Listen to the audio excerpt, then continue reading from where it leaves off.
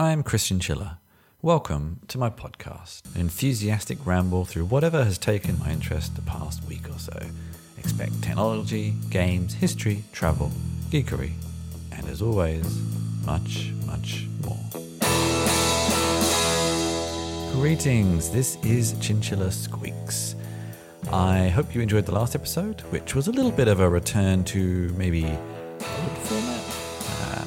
A roundup of interviews from KubeCon North America 2021.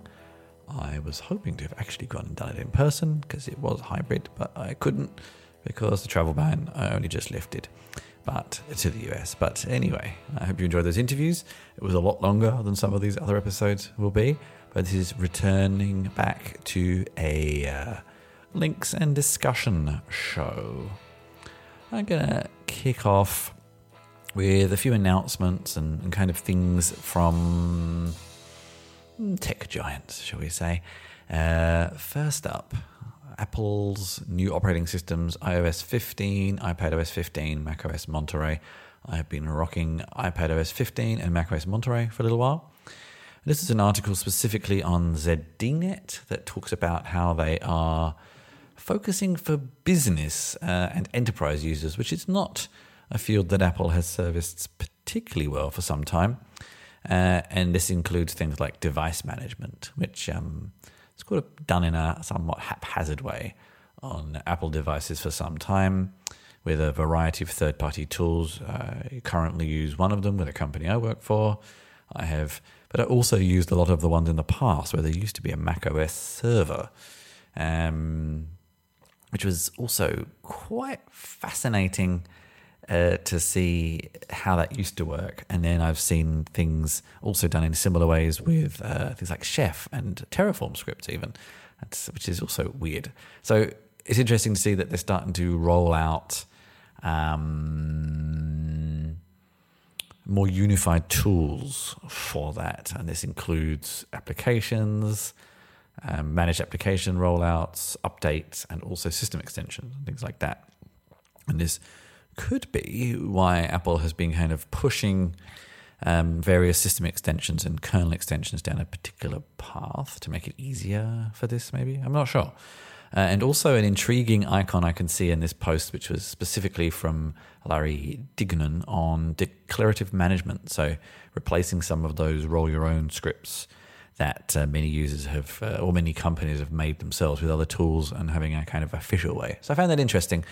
A little bit more specifically on Monterey, I've actually really been liking it.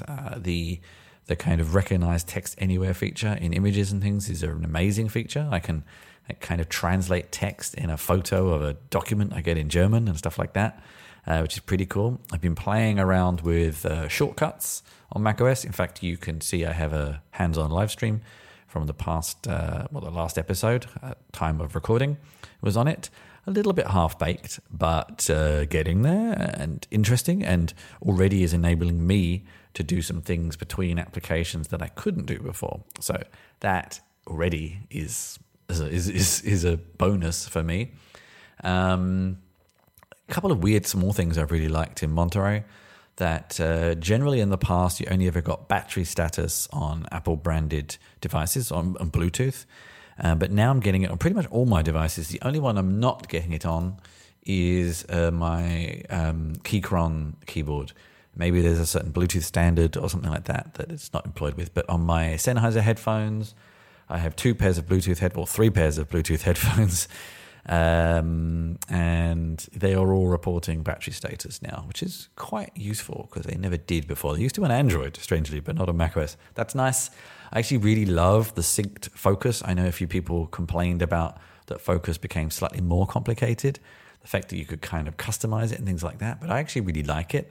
And now any other device I have signed into my Apple account is also synced. It took me by surprise, actually, when I saw that happening. Quite pleasant. Another feature I've been playing with is the hide my email and custom domains. I actually tested that in the betas, but now I can do it properly. I noticed I had a few issues with my Apple email address. Actually, I had such an old one. It was an @mac.com address that it got shut down. And I had to have a call with Apple support to figure out what was going on there. but I'm basically be using it as a dumping ground for places that ask for email addresses that you don't want anyway. So it's not like I've given out the old address to many people, so I'm not losing much. But still, it was kind of funny to realize that I had an address for so long, Apple had actually sort of decommissioned it. Feeding in a little bit to the new Mac hardware. I have been thinking long and hard about new Mac, with the new M1 Pro and Max, yes. And I mean, it's mostly just me thinking because I only bought this Intel one not that long ago. But I really enjoyed digging way through this AnandTech article from Andre Frumusanu that goes deep into performance measurements. And I found it good because it was balanced. There are certain places where the new M1 processors actually improve things, and there's certain places where they don't at all, and certain places where they are a downgrade from Intel, specifically around, gaming is one of them. But generally overall, for most use cases, and most use cases that most Apple users or Mac users have, it's largely pretty good.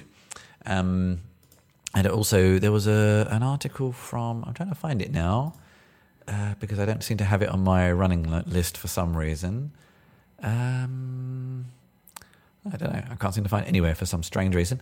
But I read another article on Medium that kind of gave some more practical opinions on processor speeds. I think more with hands-on and things like that, as opposed to just these kind of raw numbers that a lot of people have been referring to.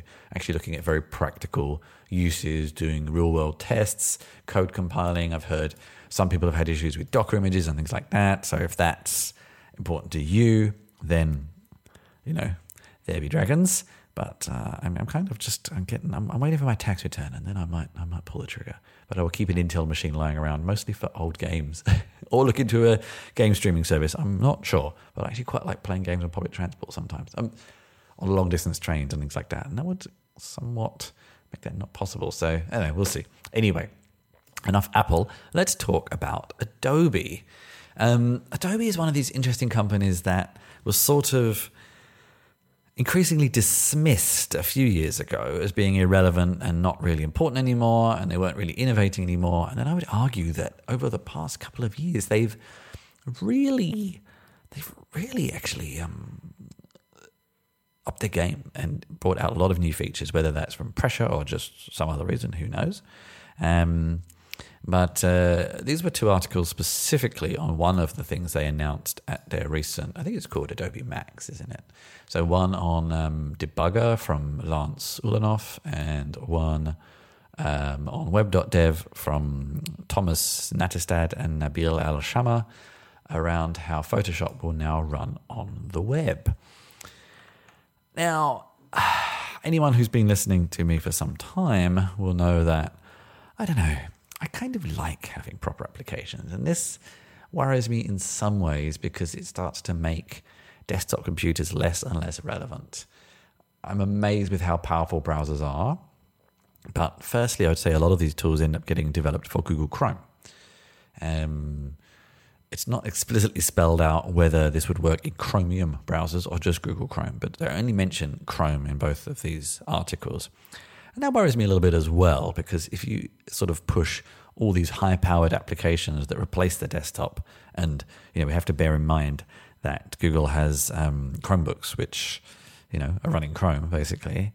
It starts to become a little bit like Internet Explorer in the 90s, that one browser kind of defines what is possible and defines the standards. And that's where I've always kind of defended Safari and Firefox, in that, sure, Chrome may be better and Safari and Firefox may have their issues, but that shouldn't matter. The web should be a standard, not something where everything only works in one browser. So that bothers me. And it also starts to kind of push further and further away from this desktop operating system, which means we become more and more cloud-based, which means you put a lot of your business and a lot of your a lot of your productivity in the hands of cloud services again, and subscriptions and things like that. And I don't know. Technically, it's amazing, but business-wise, ecosystem-wise, it really bothers me. And yeah, so I'm a bit split on it. I'd love to hear your thoughts on it, actually. Is it good? Is it bad? Is it a bad sign of what could come? I don't know. Yeah, anyway. All right, another article on Medium from Derek David. What happened to Clubhouse? Yes, I tried doing some things on it. We kind of gave up on it quite quickly because we weren't really getting any traction. And it seems that even the company isn't getting much traction anymore. Is it because everyone has kind of largely gone back, to other things? Have people found better ways of having communication? Is it because people have gone back to hybrid events, et cetera, et cetera? I'm not 100% sure why, but I kind of found it uninteresting. I think if I want to listen to people talking about something, I tended to listen to podcasts, and the sort of quality of audio didn't really help. And in this article, he actually goes through why he thinks it failed.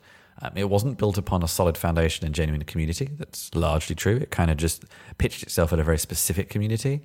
People started going back to their normal life, and people move on quickly. People didn't find it that useful or relevant. It's true. And curation, there was no curation. Was there much of a market fit? I mean, other services have kind of jumped in and filled the function that it had. Twitter, Facebook, Discord, which already existed. I mean, talking over audio is a relatively simple feature technically to implement. So, yeah.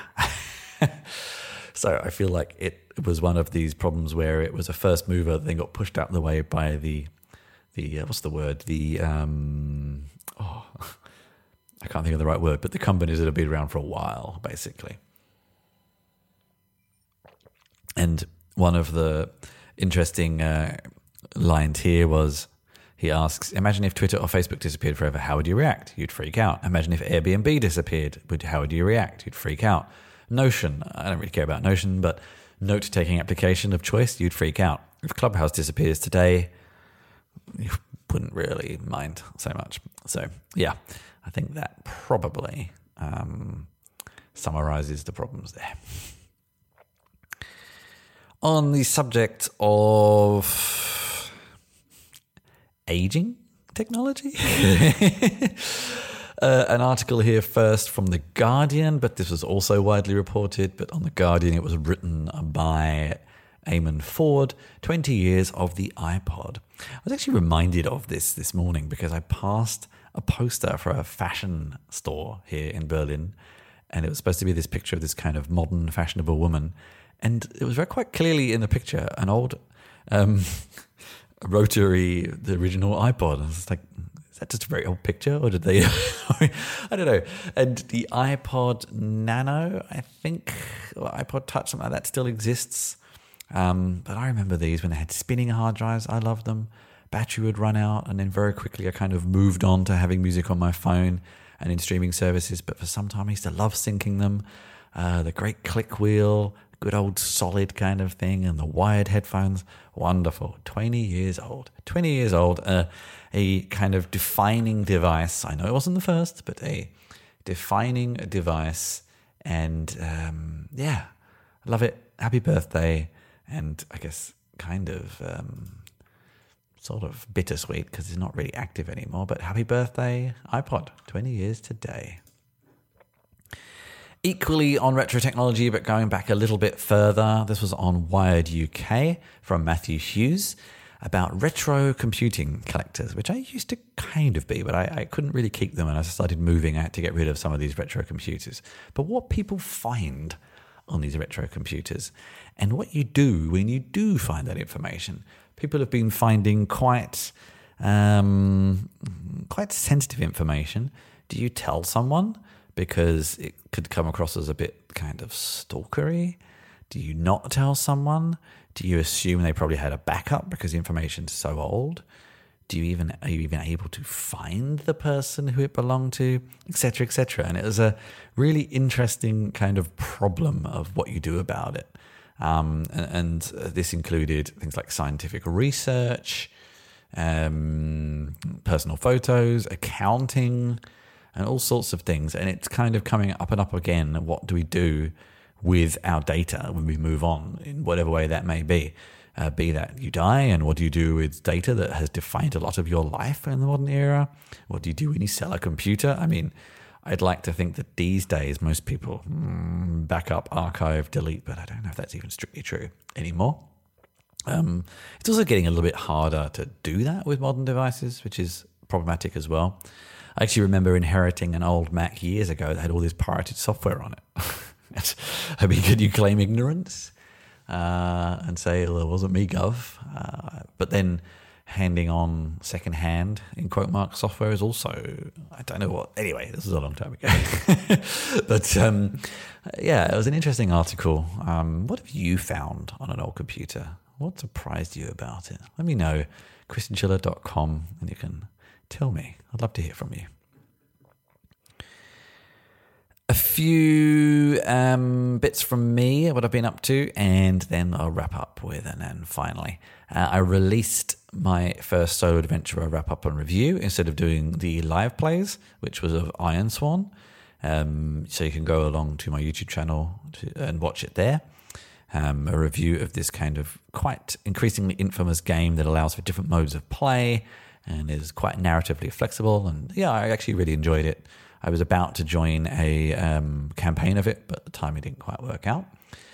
Somewhat related, over on my website, you can find an article that will be something of a living article on digital tools for board games and roleplay games, things for generating characters, managing characters, generating ideas and worlds and maps and all sorts of things. So go and take a look at that. And I've also added notes in there of how you can suggest changes to it if you think there's something missing. And finally, Write the Docs podcast episode 35 was released, and this included interviews with collaborators for the Docs for Developers book. So if that interests you, have a listen to that too. And finally, for any of you out there who are horror film fans, Halloween just passed. There's a new Halloween movies out, and there's a great article here. I think this is a slightly older one. No, I think it's actually current. It's on IGN. From this Halloween, from Eric Goldman, trying to timeline out the various plots of the Halloween movies. I enjoyed it. It got confusing. Apparently, it's not the most complicated It's not the most complicated plotted of films, and sometimes horror films intentionally don't really make sense because, well, not necessarily intentionally, but because they just get made by different people and they're never really canon. But anyway, I found it interesting to read. And if you're a Halloween fan, then take a look. I hope you enjoyed the show. You can find out more about me at christianschiller.com, where you can find the show notes, sign up for my newsletter, and find all my other writing and video links. There's also details there of how you can get in touch with me. And if you want to get even closer to what I do, you could join my Discord server for behind-the-scenes discussions and help me produce the show and my work. And you'll also find details there on supporting through merchandise or contributions. And until next time, thank you very much for joining me.